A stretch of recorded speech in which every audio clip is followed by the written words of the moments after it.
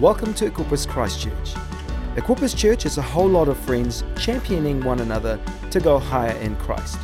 For more details, check out our website at equipperschurch.com/Christchurch.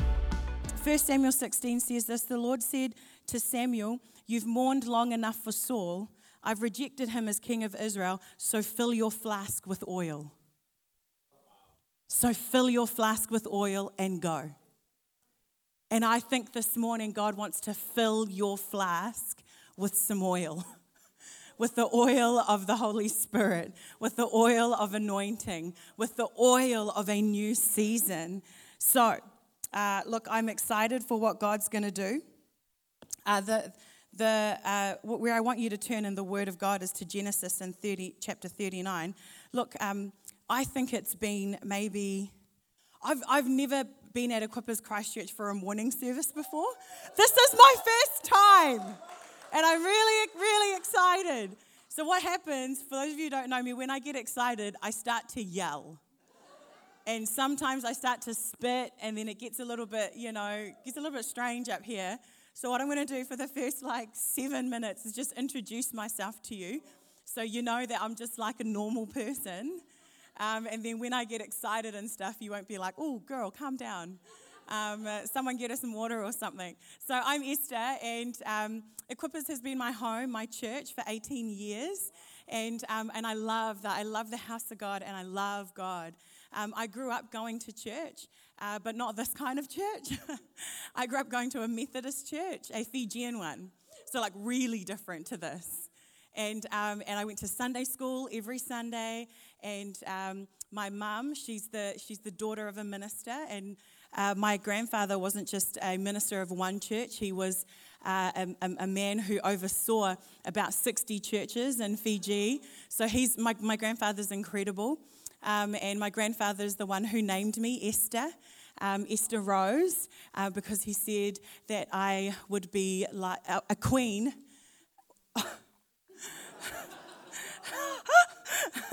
A queen who would be born from the garden of God's delight. So that's, I love my family, and I love where I've come from. I love my heritage. My particular flavor of chocolate is Fijian, like your pastor here. It's my uncle. and I just really, I love God. However, our experience in growing up wasn't fantastic. I had many, many good times. I have 2 older brothers, and I'm the youngest and the only girl.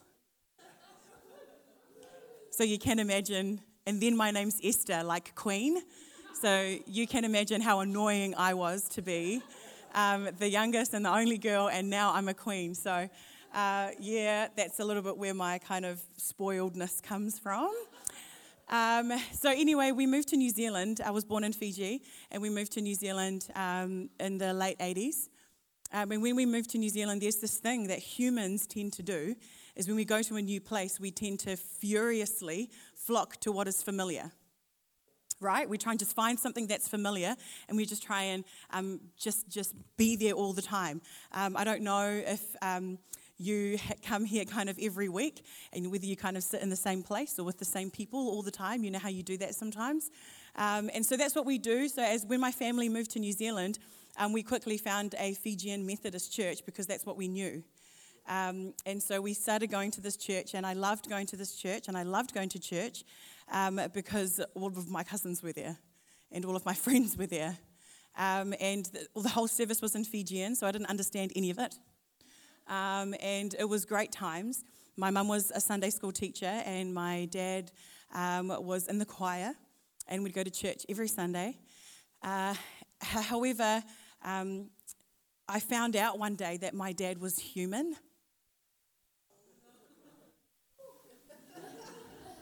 And we all know how shocking that is, when as a kid you realize that your parents are human.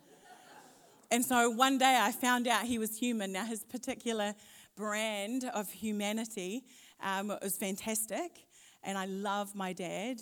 But also, as with all of humanity, there are parts of us that aren't quite okay. And for my dad, my dad's particular struggle was with anger. And so my dad was a very, very, very angry man, a very loving man, but when he got angry, it got scary really quickly. And that kind of anger meant that we grew up in a home of a lot of violence and abuse.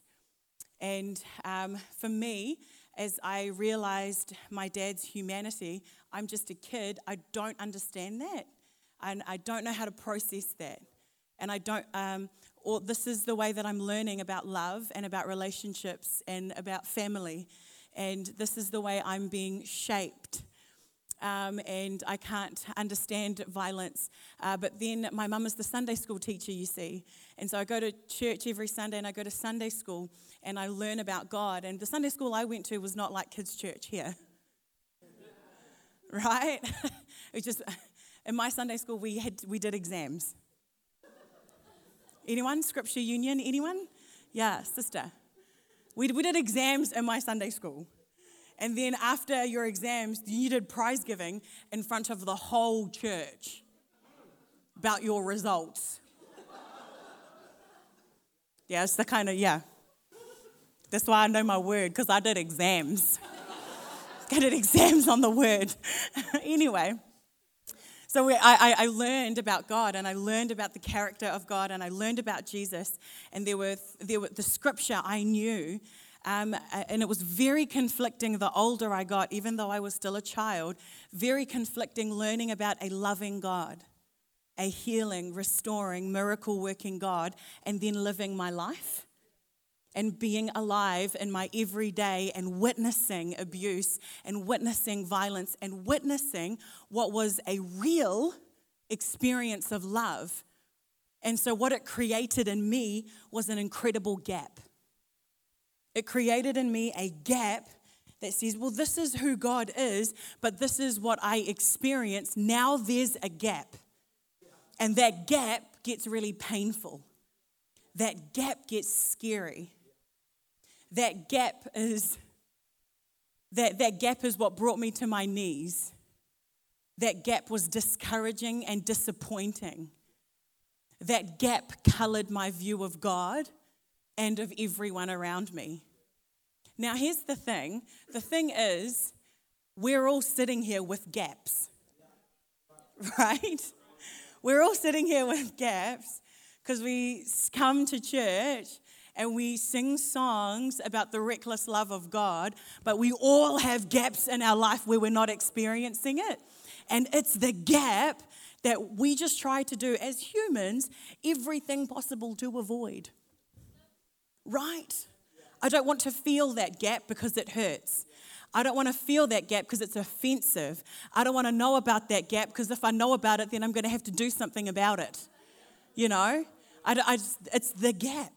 And we try and avoid that gap because, to be honest, that gap is just uncomfortable. And we are creatures of comfort. However, the gap, that's where the miracle is. The gap, that's where the breakthrough is. The gap, that's where God lives. He's all in that gap. He is all in that gap. There is what we know of God.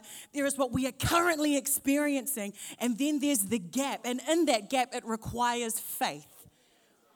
Right? It doesn't require knowledge. It requires faith. But as a kid, I didn't have faith. I just had hurt and wounds. And then I walked into what used to be called Auckland City Church.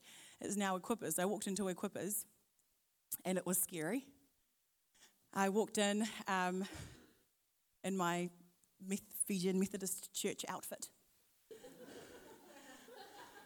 And I looked at my dad. By this time, my parents had divorced and my dad was church shopping. And I looked at my dad, because everyone looked like you. And I thought, with my shiny shoes and my shoulder pads and my frills, you know, I looked at my dad and I said, is there something you should have told us? My dad was like, what? I don't know, he didn't get it. And I remember walking into church, and first of all, it was really loud. Like, I'm used to hymns. And I walk in, it was really loud. And I remember just being like, shh. like, this is the house of God. Shush. You have no respect. I'm like, what is going on here? And then the music started, and it was so weird to me. Now, some of you guys will know who this is. Some of you won't, because they started doing this gospel praise song, but the hook of that song came from another song of a famous rapper, Tupac. And so I'm sitting there going, are they playing Tupac in church? Kind of, where am I? What is this? And then people were dancing, like clapping their hands and dancing. And I was sitting there going, well, you can't dance. Why are all these people dancing? They can't dance. They should really stop. You guys have to know how weird you look to new people. You have to know how this whole situation looks weird. And then the music slowed down, and then people started lifting their hands. And I was like, do you have a question? Like, what is happening? I have no idea what is going on. And people like lifting their hands. And I half thought they were going to start going like this, like a concert. Is that what's going on here? I don't know. And then the preacher started preaching, and it was in English. Blow my mind. And so I'm sitting there, and this whole experience is freaking me out and blowing my mind. And the preacher starts talking about Jesus. And starts talking about Jesus and God in a way that I'd never really heard it before. And by the end of it, he gave an altar call. And at the end of that altar call, I remember sitting at the back, and by this time I'm 14 years old, and I had really had enough about hearing about Jesus, and I was really hurt, and I was really broken. And after kind of divorce and custody battles and things like that, I remember sitting at the back of the church and just saying to God, I don't know if you're real, and I don't think I care. Right, like I'm 14, sass queen, and I don't think I care. But because of my upbringing and because I was so desperate, I remember sitting in the seats and just saying, God, here's what I'm going to do. I said, I'm going to give you my whole life. Like this preacher person saying, I'm going to give you everything. On Sunday, you'll find me at church. I'm going to do everything that your word says. I'll do it all. And I'll give my whole life to you. But I remember saying, the deal is, God, right? I don't even know if that's theologically correct. I don't think 14-year-olds care. And I just said, the deal is this. If you leave me like my dad, if you break my heart, if you don't come through on your promises, then I will know you're not real. I'll know you're not real. And then I'll be able to live my life. Or not. Or I can stop living life. That's fine. And I was 14 then. I'm a lot older now. I'm 31. I know. I don't look it. And look, it's really not a moment where I should be cracking jokes. It's just not. It's definitely the spirit in this house that makes me crack jokes. The thing is, I honestly don't know that much about God. Of all that there is to know about God, I don't know that much. But what I do know is that he keeps promises to 14-year-olds.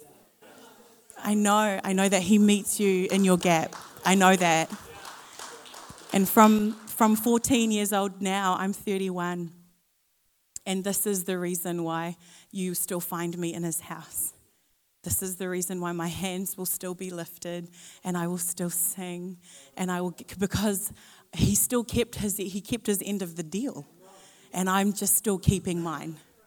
That is the entirety of my life. That is the reason why I do all that I do. It is as simple as God keeps his promises. Has that meant that life has been without pain or easy? Certainly not. Certainly not. But even in my valleys, he's been faithful. Even in my lowest times, he has been there. And he's walked with me. And that's why I'm here today. So hi, I'm Esther. And it's so nice to meet you all. Okay, I just wasted a lot of time cracking jokes. We're going to go to the Word of God. So I hope that was a long time for you to get to Genesis 39. But I hope you're all there, and now you know me. Like I said, this is the story of Joseph, and Joseph is the ultimate dreamer, right? He's the ultimate dreamer. This dreamer's dream is kept him steady through the pit, through Potiphar's house, through the prison, right through to the palace. This kind of dreamer is what we need in Christchurch. This kind of dreamer God wants to restore in you today. That kind of dreamer that's so convinced, like incredibly convinced that no matter what mountain or valley or challenge or success that comes across your path, the dream is the dream, right? And you do all that you can to just stick with it and go for it. And I love it. What you got to understand with Joseph is that there was famine coming to the land like years in advance. But God had prepared a solution 30 years earlier with a dreamer. With a dreamer. What you've got to understand is there are problems in our families, in our community, in our society that God already knew was going to be here. God is not surprised about the fact that young people are suicidal. He's just not surprised by it. But what he's done is 15 years ago, pulled together a team of people and said, you're going to be the ones to bring solution, to bring change. And now we're on the Revolution Tour. I myself spoke to tens of thousands of young people in the last 2 weeks. And testimony after testimony. Can I really take credit for that? No, I can't really. But I know that what God did in me as a 14-year-old was preparing me for something now. I never knew it. But we've got to be awake and we've got to realize our dreams are not for us to sit comfortably on a throne. Our dreams are to be solutions for the community that we're in. They're to be answers for what the world is asking. And the world is asking for answers. The communities that we are in, they're asking for answers. Oh Lord, another school shooting in the USA, in Santa Fe this weekend. The world is asking for answers. And I pray that we have an answer that's not just pointing out problems, but I have God. Okay, good times. Genesis 39, go there. Now there are 3 lessons that I believe every dreamer, because I know people have dreams, but there are 3 lessons that Joseph learned before he saw the dream shift from something that was in his mind or in his heart to something that he saw as a reality. And these 3 lessons are really what I want us to open up today. So if you're taking notes, we are starting in Genesis 39. And verse 1. When Joseph was taken to Egypt by the Ishmaelite traders, by the way, he was taken to Egypt by the Ishmaelite traders, you all know, because his brothers wanted to kill him, right? And then his brothers were like, oh, that's no fun. Oh, let's throw him into a pit and then sell him to some traders. At least we can make money, right? So he's already in a bad space. So he was sold, and then Potiphar, the captain of the guard for Pharaoh, he was sold to Potiphar, who was the captain of the guard for Pharaoh, the king of Egypt. Verse 2, this is insane, church. The Lord was with Joseph, so he succeeded in everything he did as he served in the home of his Egyptian master. The Lord was with Joseph, so he succeeded. The Lord was with Joseph, so he succeeded. The Lord was with Joseph, so he succeeded. I think it's really cool that success comes when God is with you. You're good looking, but that's not why you're going to be successful. You're pretty good at your job, but that's not why you'll be successful. Can we just talk about the fact that that he was successful even in his slavery? What do we do when we're in chains? For real, we moan. We moan and we complain, and rightly so, I'm in chains. Or even in your slavery, or even while you can feel the limitation, even while you can feel, I know I'm in a valley, you can still know the blessing of God. You can still know the goodness of God. You can still know the abundance of God. I pray we are people that even while we might be in that gap, in that place that feels like I'm a slave to time, I'm a slave to expectation, I'm a slave to my finance or whatever. Even in that gap, we will still know the blessing of God in it. In Jesus' name. Okay, cool. So there he was in Potiphar's house. And then he's hanging out, doing his thing, taking care of all of Potiphar's affairs. This is Esther's version of the Bible.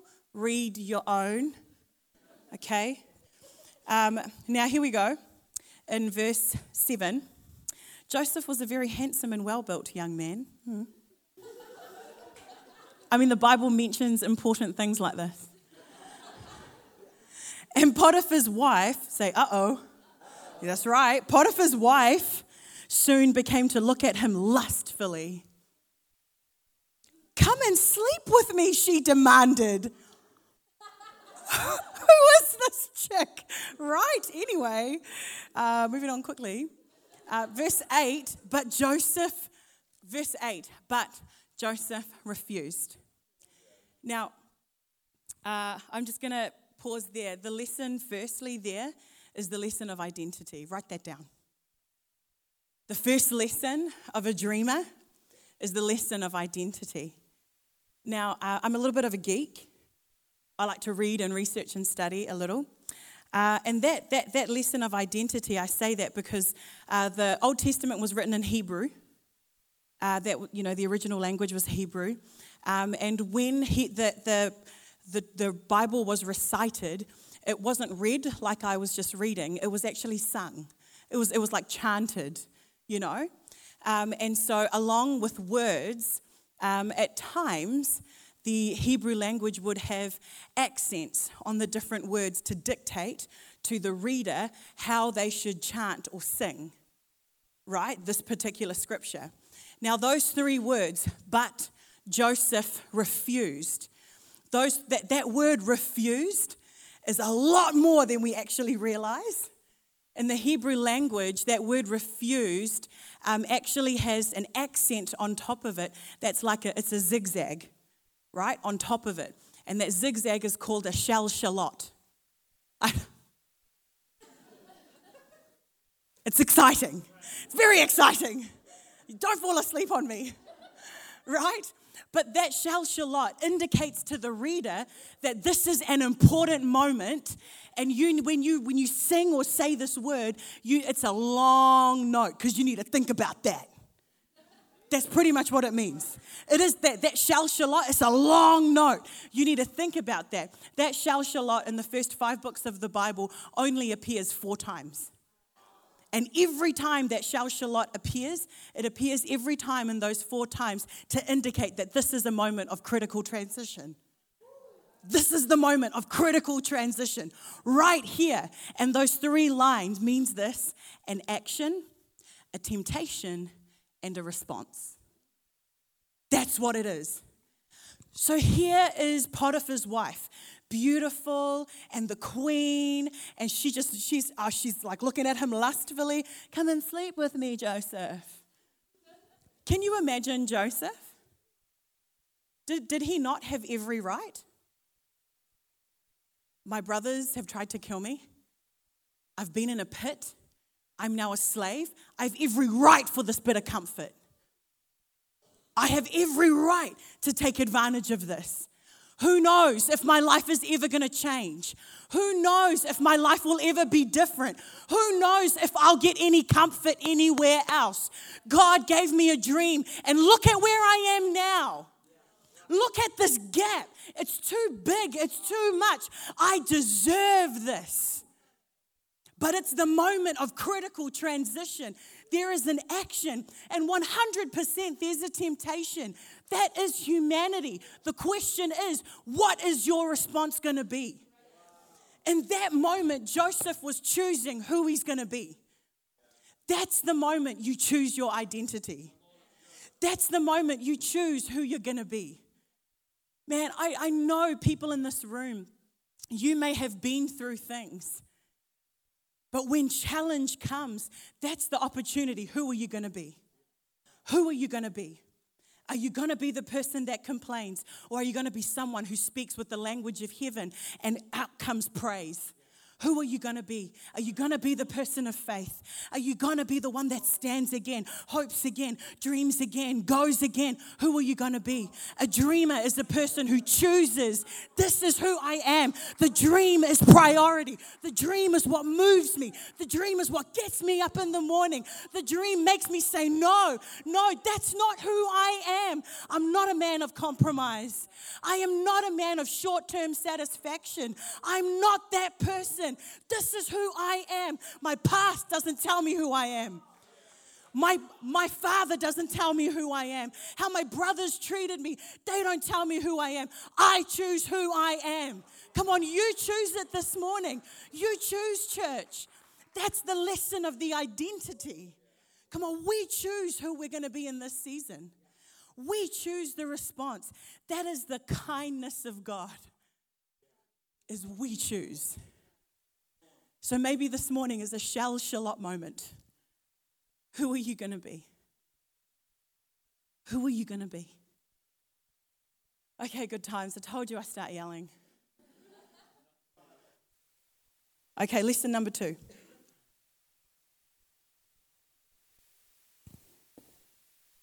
Joseph refused.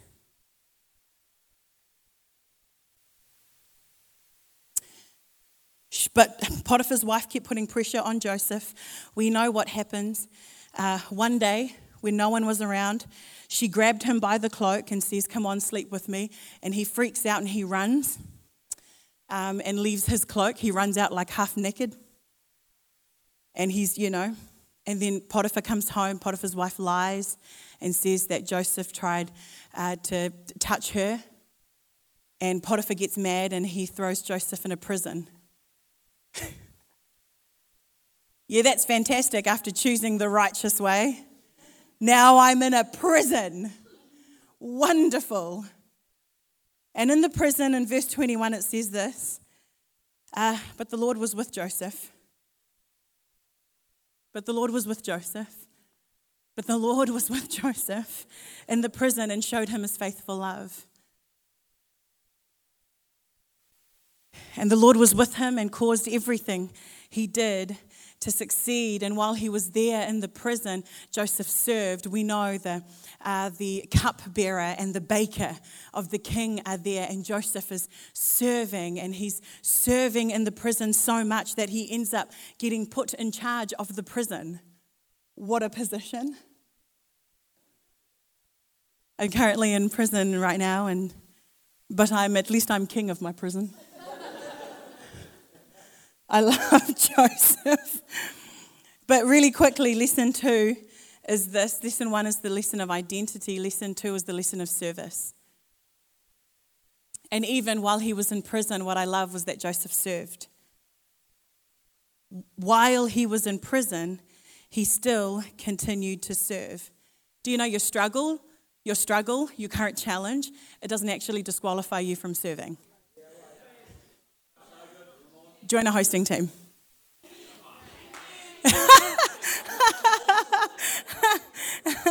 Join the welcome team. Join the kids team. The struggle that you're in, it doesn't disqualify you from service. But while you serve, God might just promote you. But while you serve, even while you feel restricted, God might just promote you. And I want to encourage you here, dreamers, serve. And not just on a Sunday, but I pray that you would be the kind of people that serve your household, that serve your workplace, that serve your bosses, that serve your family. I pray that we would be people of service. The reward for learning the lesson of identity was more responsibility. Yay! And here's the thing, I think in every stage of life that we're in, we've got to remember that all the time God is trying to teach us something. It's taken me a long time to figure this out because I really love tantrums. And I really love just stamping my feet and having a scream at God. Amen. There are people here who agree with me. I love this honest church. I love that. I just love stamping my feet and just being like, God, can you just click your fingers, make it happen? Be really nice. But what I've learned, now that I'm the ripe old age of 31, what I've learned is that all the time God is trying to teach me something. And so quickly now I ask God, what are you trying to teach me? God, let me learn this lesson because I need to get out of this prison. God, let me learn it. Let me learn it quick. Let me learn it good. Back to front, left to right. Let me learn it. I want to learn this lesson while I'm in this prison. I want to learn this lesson while I'm going through this pain. Recently, I've learned the privilege of pain. And it's not a fantastic, comfortable place. But I've learned the incredible privilege of going through pain. The incredible privilege of having my heart shattered. And the incredible privilege of knowing that in that place, God holds me. And he speaks to me, and I know his heart, and I know his voice better than I did before. And oh God, am I thankful for this pain. And oh God, am I thankful for this prison. I know that sounds strange and counterculture, but dreamers understand the privilege of pain. Okay, I've got to move on super quick. Okay. Joseph knew. Well, here's the thing. Joseph was on the way to the palace, but if you can't serve in the prison, you won't serve in the palace.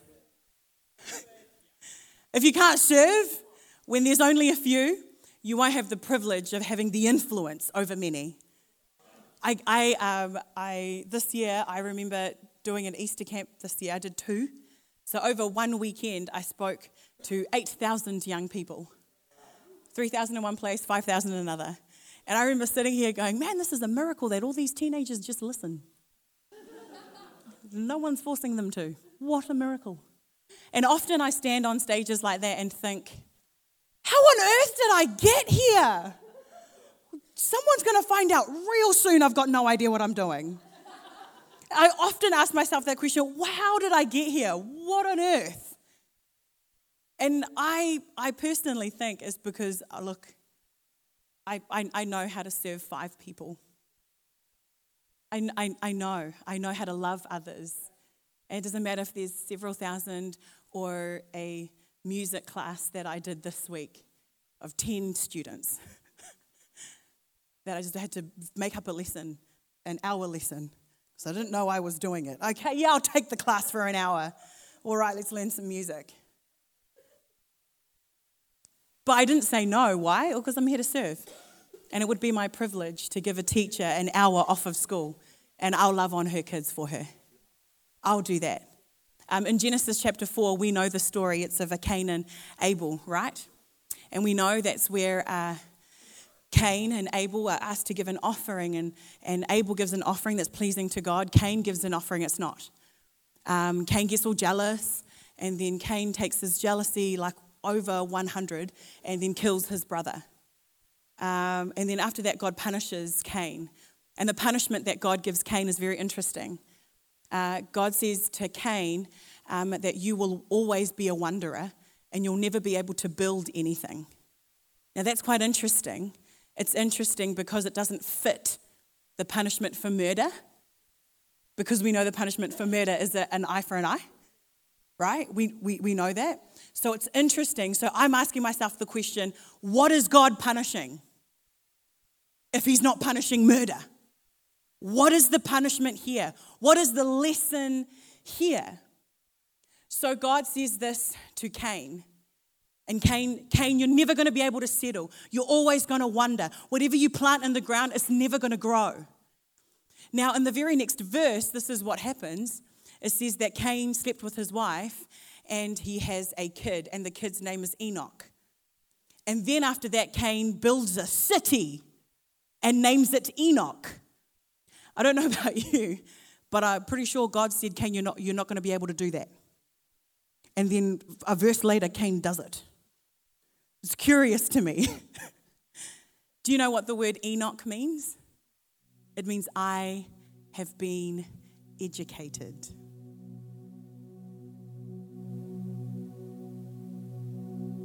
And so names are very important because the name Cain means I have acquired, greed.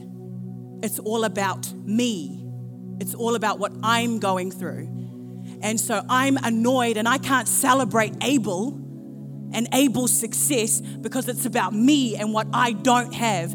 And I have not acquired the approving that God gave Abel. So I'm going to kill him. So what was God punishing? God was not punishing murder. What God was punishing was that Cain would live his life in a way that would cut off relationship for his own gain.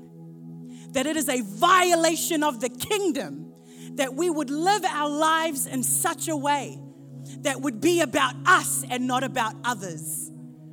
So what happens is Cain has a kid and he calls his kid Enoch, and then he builds a city called Enoch. I've learned my lesson, God. So now I dedicate my whole life to serving others. And what is the best way to serve others? Build a city. I build a city. And if I build a city and call it Enoch, then I'll spend the rest of my life serving that city. I'm not making this up. This is rabbinical commentary. Just in case you guys like, that's stupid. That's rabbinical commentary from the Old Testament. And so it makes sense that while Joseph is in the prison, that God is teaching him, it's not about you.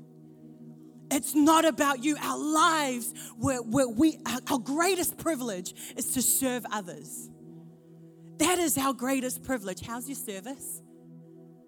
Is the lesson of identity, and 2 is the lesson of service. And the last lesson is a great one. It's my least favorite. In Genesis in chapter 40, verse 1, 3 words, sometime later. Sometime later, in Genesis chapter 41, some more encouraging words. 2 full years after that, lesson number 3 is the lesson of waiting. We know that Joseph was 30 years old when he served as the prime minister or the second in command to Pharaoh. We know that 2 years before that he was in prison and he interpreted the dreams of the cupbearer and the baker, so that made him 28. And we know that he was 17 years old when God gave him the dream. So that was then 11 years. Sometime later is the lesson of waiting. I'll tell you what the word wait means. Wait, this is the dictionary definition. A verb, we all know what a verb is, right? It's an action word, yeah. A verb without an object is to remain inactive or in a state of repose until something expected happens. Or to wait, a verb with an object is to continue as one who is in expectation of. Now there's 2 kinds of waiting. There's this waiting,